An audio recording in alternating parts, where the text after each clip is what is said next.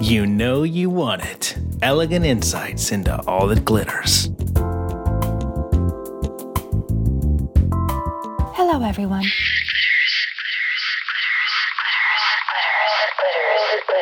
Welcome back to the Fashionability Channel. My name is Laura, and you're listening to an episode of All That Glitters. Today, we're going to be talking about diamonds. It's just about that time of year, Valentine's Day, when many people propose marriage to their sweetheart. They get down on one knee and present their loved one with a diamond engagement ring. Valentine's Day may be the most obvious choice for the number one day on which to propose. Do you know what the other one is? It's Christmas. Christmas Day, or Christmas Eve, is the second most popular day on which to propose marriage. There's something about adding a tiny little beautifully wrapped jewelry box to the pile of presents under the tree that makes for a very romantic and memorable Christmas. It's a very popular day to propose. But since this episode is going to be airing just before Valentine's Day, I thought I would provide you with a little bit of education about diamonds in case you have one, will inherit one, want to invest in one, or hope to receive one as an engagement gift. If you're going to go out shopping for a diamond this weekend, the more you know about diamond jewelry, the more comfortable you'll be and better armed, better able to make a good purchasing decision to get the most value for your dollar. Most jewelers would be more than happy to provide you with all the education you need to purchase a gemstone from them, and there's a ton of information that can be had online. If there's anything I can do to answer any questions, feel free to write to me at fashionabilitychannel@gmail.com and just write diamond jewelry question in the subject line, and I'll write back to you as soon as I can. There's a great deal to know about diamond jewelry and the diamond industry in general, and once you begin your research, you'll find that there's much more to it than you realized. But for our purposes today, I'm going to keep things very simple. Let's start with some of the most basic pieces of information that you need to know if you're going to go shopping for a diamond. What makes a diamond desirable has mostly to do with its sparkle. Because of the way a diamond is cut, faceted, presented, and because of the material it's made of, a diamond sparkles like no other gemstone. You may have heard that a diamond begins its life as nothing more than a piece of carbon, but thanks to a great deal of pressure and millions of years, that carbon eventually forms a diamond. This is true. You may have also heard that a diamond is one of the hardest substances known to man, and that it can cut glass. This is also true. Finally, you may have heard that a diamond is also used for non-jewelry purposes, such as coating metals, as parts for electronics, and for other industrial purposes. This is also true. There's a tremendous amount of marketing that goes into helping you to choose a diamond, and I want to try to clear up for you some of the confusing terminology that you may hear. Some years ago, it was popular to market diamonds on the basis of 4 characteristics referred to as the 4 C's: cut, color, clarity, and carat weight. This marketing is not used as it used to be because people have become far more educated, and with information available on the internet, you'll soon learn as you begin your research there is much more to choosing a diamond than you may have first thought. But let's start with some of the most simple and obvious characteristics of diamonds. Let's start by describing the various shapes. The shape of a diamond is not the same thing as the cut of a diamond, although these terms are often used interchangeably. Think of the shape of a diamond in strictly geometric terms. There is a round shape diamond, and round is the most traditional or common of all of the shapes. You've seen it a million times. A round-shaped diamond is the traditional shape used in most engagement rings. There's also a square shape diamond. A square shape can be cut in different ways in order to achieve a certain amount of sparkle, and the different ways a diamond is cut can either enhance or detract from the sparkle. This is true of any gem, but in diamonds, the idea is to cut a diamond to bring out the most sparkle possible. There is another diamond shape that is, in essence, a simple rectangle. A rectangular shaped diamond can be cut a variety of different ways and may be referred to as different things. If the diamond that is in the shape of a rectangle is cut in one way, it's referred to as an emerald cut diamond. There is also a step cut or a baguette cut. All three of these are essentially a rectangle shape, and cut in different ways can be called different things. So a rectangular shape, emerald cut diamond is referred to, usually, as an emerald cut diamond. A marquise diamond is the shape that most closely resembles that of, say, a football. If you gentlemen are listening, then you know that a football is elliptical, but unlike an egg, which is rounded at both ends, a marquise diamond shape is pointed at both ends and wider in the center, just like a football. A heart-shaped diamond is exactly that. It's shaped exactly like a heart shape that you would recognize anywhere. There are other specialty shapes. You can have a triangle shape, a cushion shape, where the diamond is essentially a square with rounded corners, and even custom-cut shapes that can be, in any shape, a person desires, if it's possible to cut a diamond to achieve those shapes. But again, the shape of a diamond is not the same thing as the cut of a diamond. Going back to the most traditional shape, the round diamond, the most traditional cut for that diamond is called a brilliant cut. A brilliant cut diamond consists of 58 facets. That is the standard, most typical cut of a round-shaped diamond. The brilliant cut has been used for many, many years as one of the best ways to bring out the sparkle of a diamond. Now here's where it gets a little confusing. Let's say you chose a square-shaped diamond, but you wanted that diamond cut in a particular way so as to bring out the most sparkle possible for that square shape. You can add a brilliant cut to a square-shaped diamond, and the result will be what is called a princess cut diamond. A princess cut diamond is a square shape diamond with 58 facets. So the traditional round cutting technique is used on a square-shaped diamond, and the result is called a princess cut. The difference is, on a round-shaped diamond, you have faceting or cutting done to the topmost part of the diamond face. That would be the table, the part you look down on when you're looking at a diamond. Those cuts around the top edge of a round-shaped diamond do not occur when you're cutting a princess cut on a square-shaped stone. Where you have a princess cut square-shaped diamond, you have a flat top with no cutting or faceting around the edges. All of the cutting is done underneath the table of the diamond. So when you look at a square shape, brilliant cut diamond, you have the most sparkle that can be brought out of that square shape. But there are other cuts that can be applied to a square-shaped diamond.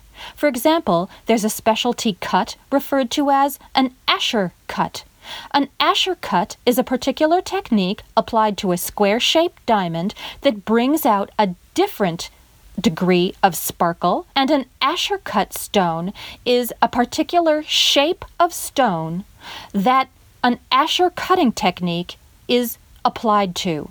So again, you can have a particular shape of a diamond, but when a different cutting technique is applied, the stone is subsequently given a different name. And it's those names that can be a little confusing.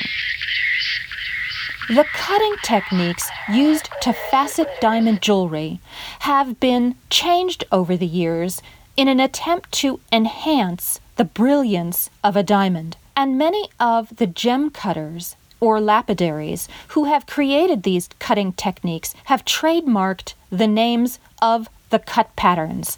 So some of the retailers who have utilized or purchased those cutting techniques or who have purchased diamonds to be sold in their stores from the companies that have patented those cutting techniques will adopt those marketing terms in referring to their diamonds. For example, when talking about a round-cut diamond, the most traditional and most basic cut used on a round shape is referred to as a brilliant cut. That, as I said before, is the standard 58 facet cutting pattern that is used to bring out the beauty of a round-shaped stone.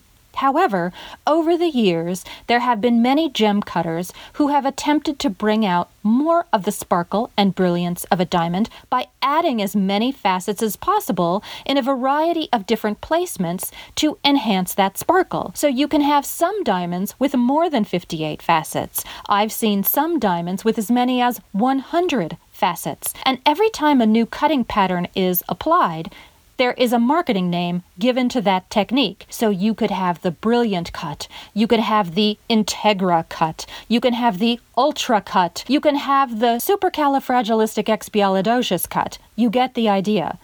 As mentioned when referring to the rectangular shape diamond, other cuts can be applied to that shape as well.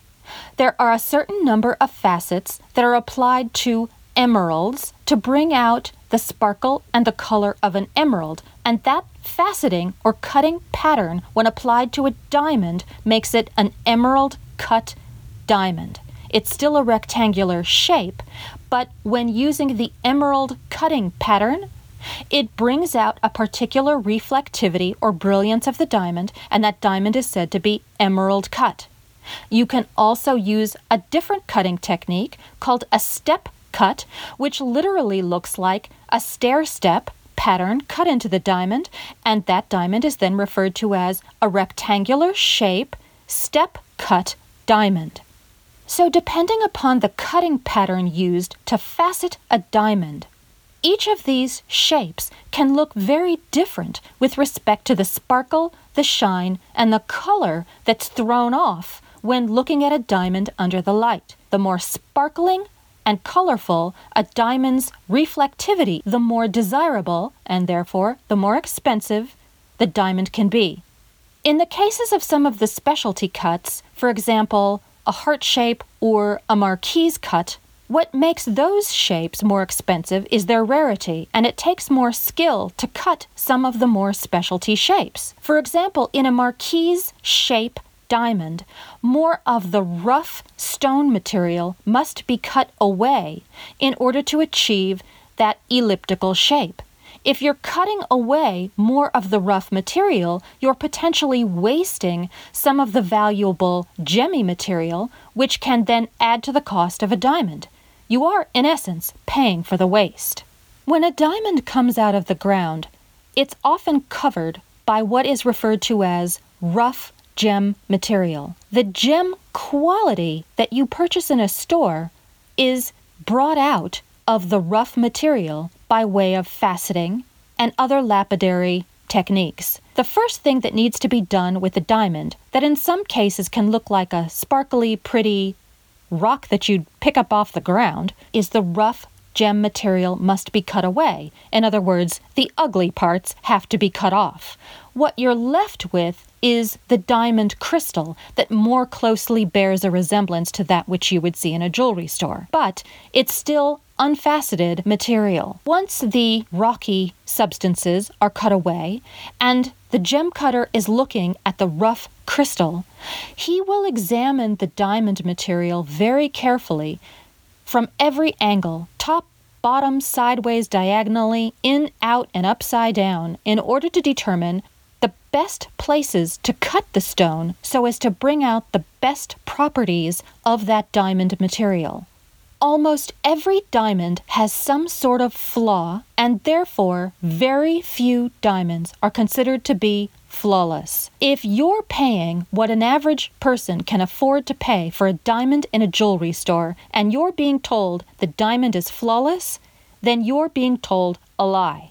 Because most flawless diamonds are so rare, an average person couldn't possibly afford one. The higher the quality of a diamond, the more exponential the price increases.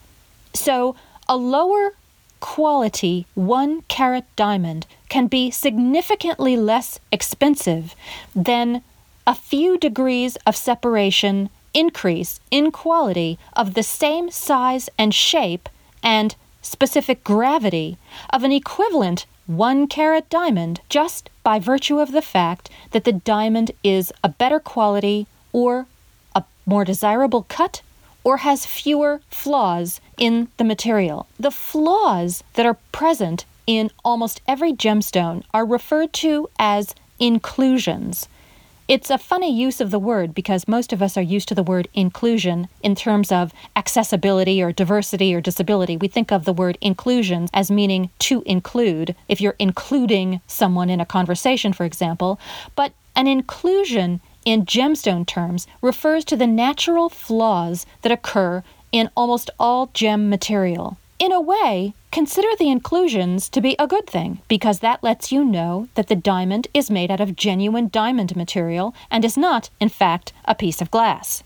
However, the drawback to inclusions is that it can change the way light passes into, through, and out a diamond. The word reflect, when you're talking about reflected light, has to do with when the direction of a beam of light bounces off a surface and bounces back to you. For example, if you're looking at a piece of metal and light has bounced off of it and is reflected back to you, that is referred to as reflection. Light passes into a surface and is either bounced away, as in a metal surface, or the surface of water when you're looking at it from a particular direction, or the light is passed into a surface. And what happens with the direction of a ray of light when it passes into a surface is referred to as a refraction. The idea is to bring the light into a diamond and then hold it for as long as possible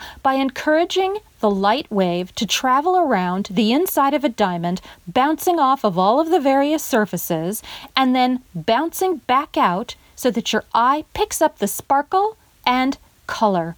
The more precisely the facets are applied to a stone, the more beautifully and brilliantly the stone will sparkle. One mistake, one wrong angle, one slip of the chisel, and the stone can be ruined. Generally speaking, the more faceted a gemstone, the more light is scattered, giving the light more possibilities for sparkle and shine. The other property that you're probably going to be most familiar with when shopping for a diamond is the carat weight. Again, the carat weight has to do with the specific gravity or weight of the stone and doesn't have anything to do with the size. If you were to line up 4 or 5 different 1-carat diamonds, depending upon the shape of that diamond, they may actually all be slightly different sizes. Don't be concerned if, for example, you're looking at 2 engagement rings, both of which feature a 1-carat diamond where one looks quite a bit smaller than the other.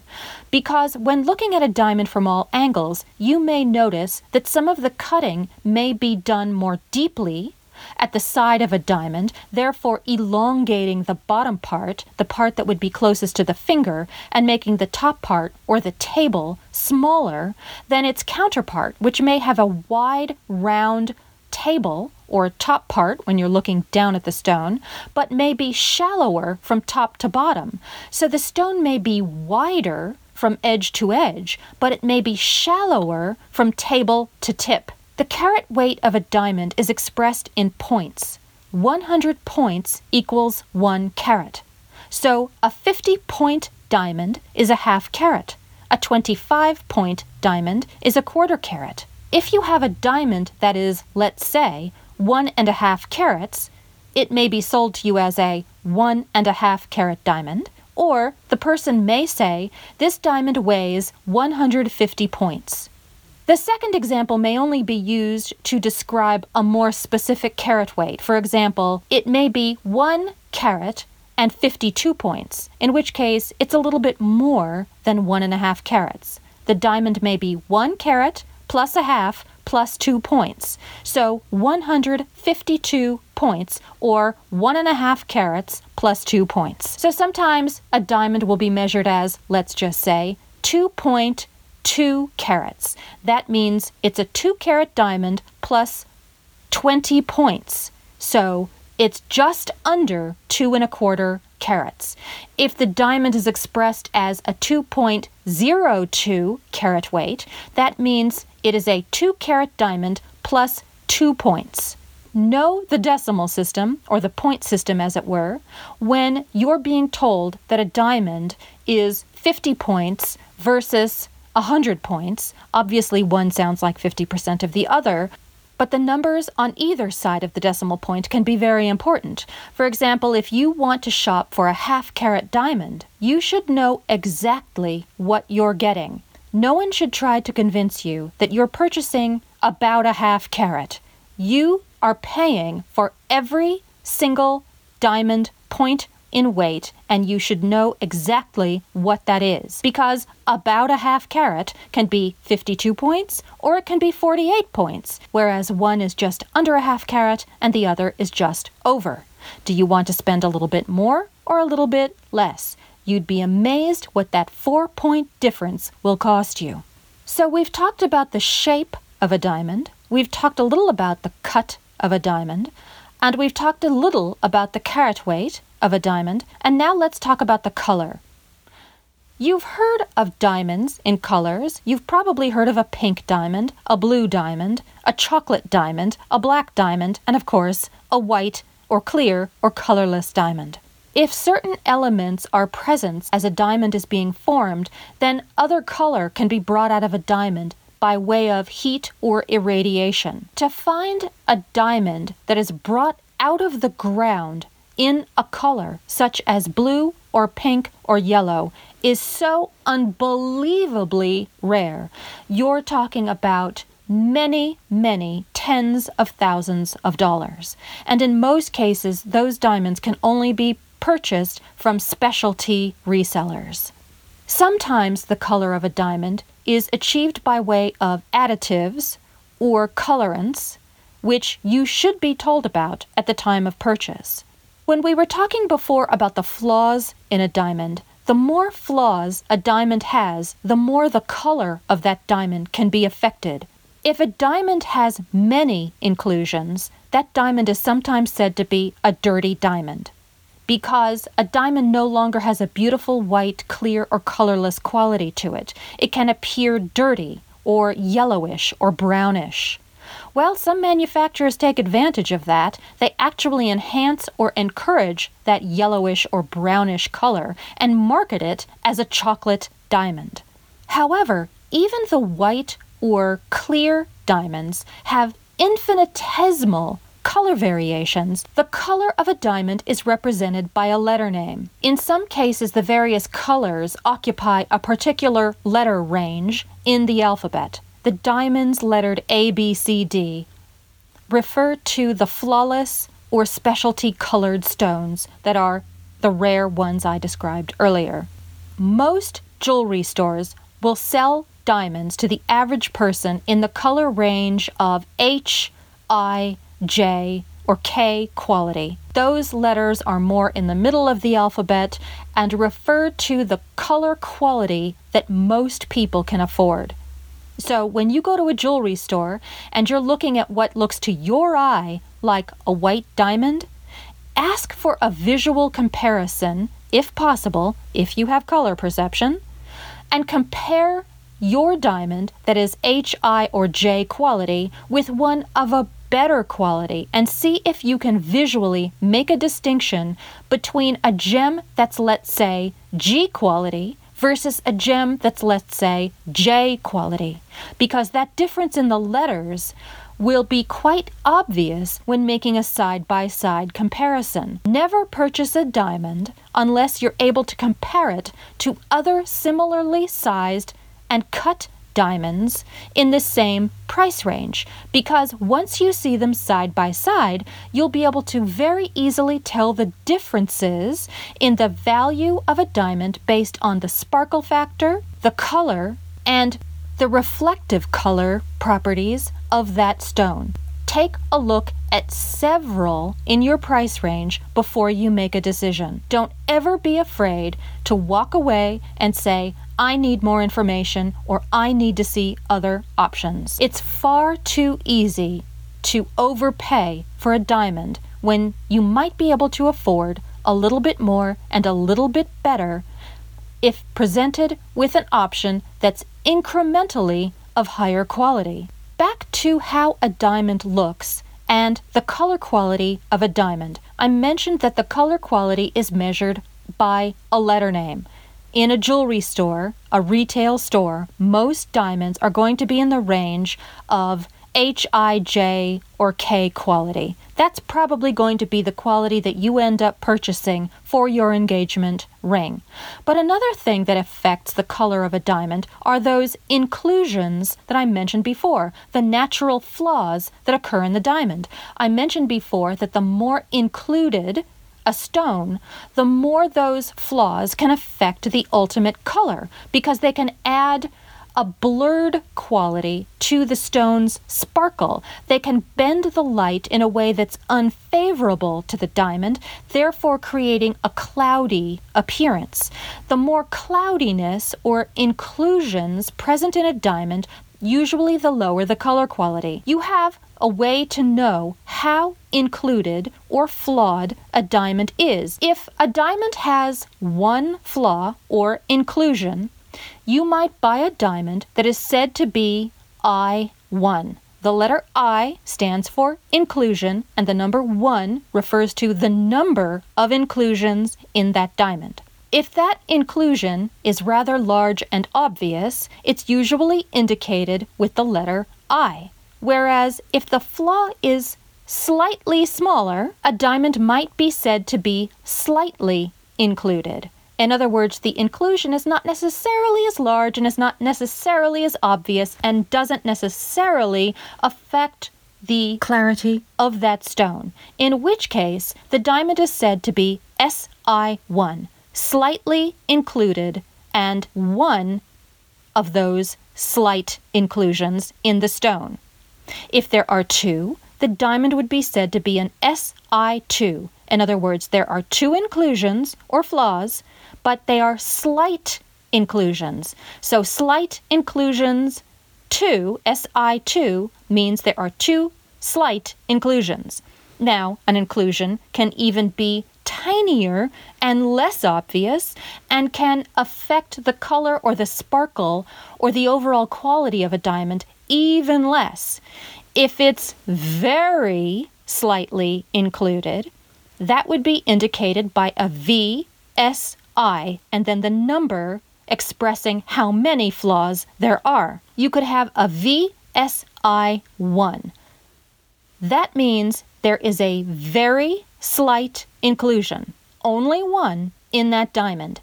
That's about as good as most people are probably going to get.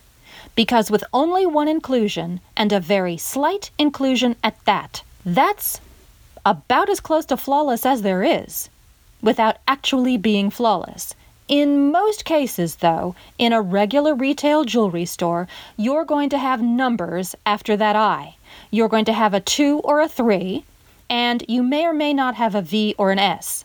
It may be an SI2 or a VSI3 or an I4, and know that each number represents the number of visible flaws in a diamond, and the VS indicates whether it's an obvious inclusion, a slight inclusion, or a very slight inclusion. Let's say you're at a jewelry counter getting ready to purchase a diamond. You're looking at a round, brilliant cut, H-quality diamond that's represented as a VS1. You're going to pay a heck of a lot of money for that diamond. And of course, the larger it is, the more expensive incrementally that diamond becomes. So all of these properties affect ultimately the way a diamond looks.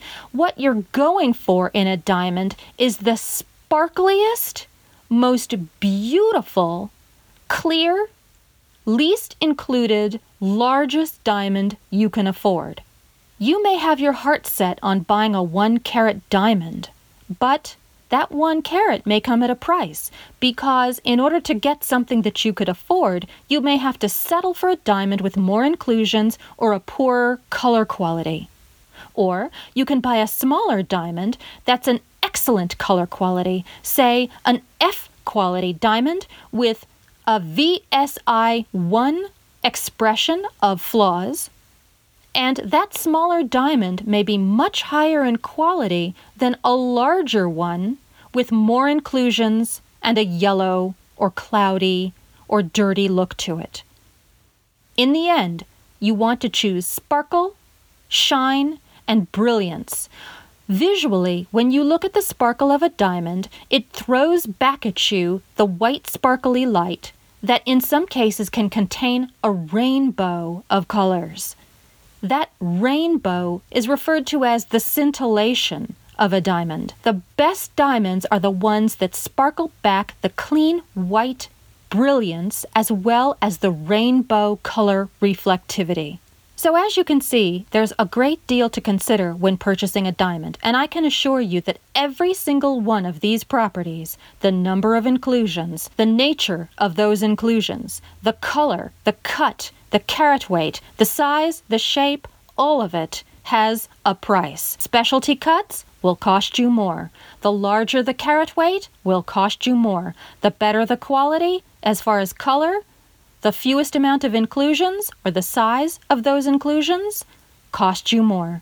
Do a little due diligence before you go shopping so that at least the natural intimidation factor and your excitement of purchasing a beautiful piece of jewelry for your sweetheart doesn't interfere with your buying decision and will enable you to buy the most diamond you possibly can for your money. And in a future episode of All That Glitters, I'll talk a little bit more about diamond and gemstone setting in general and how those settings can ultimately affect the price of a piece of jewelry. And I'll talk about other aspects of gemstones as well, not just diamonds, but other gemstones you may be familiar with, sapphires, emeralds, rubies, and so on. So stay tuned for future episodes of All That Glitters. And just as a reminder, if you go to our website at fashionabilitychannel.com, all of the Fashionability Channel episodes are divided into categories. So if you tab down our list of categories, you'll see categories like Changing Perceptions, Fashionability 101, Tricks of the Trade, and so on. Tab to All That Glitters, and you'll find my previous episodes where I describe other gemstones, pearls, and metals. And going forward, I will help you with your other jewelry purchases when evaluating jewelry for insurance or wanting to purchase something as a gift, or if you just want to know a little bit more about the jewelry you already have. So until next time, as always, thank you for listening and sparkle on.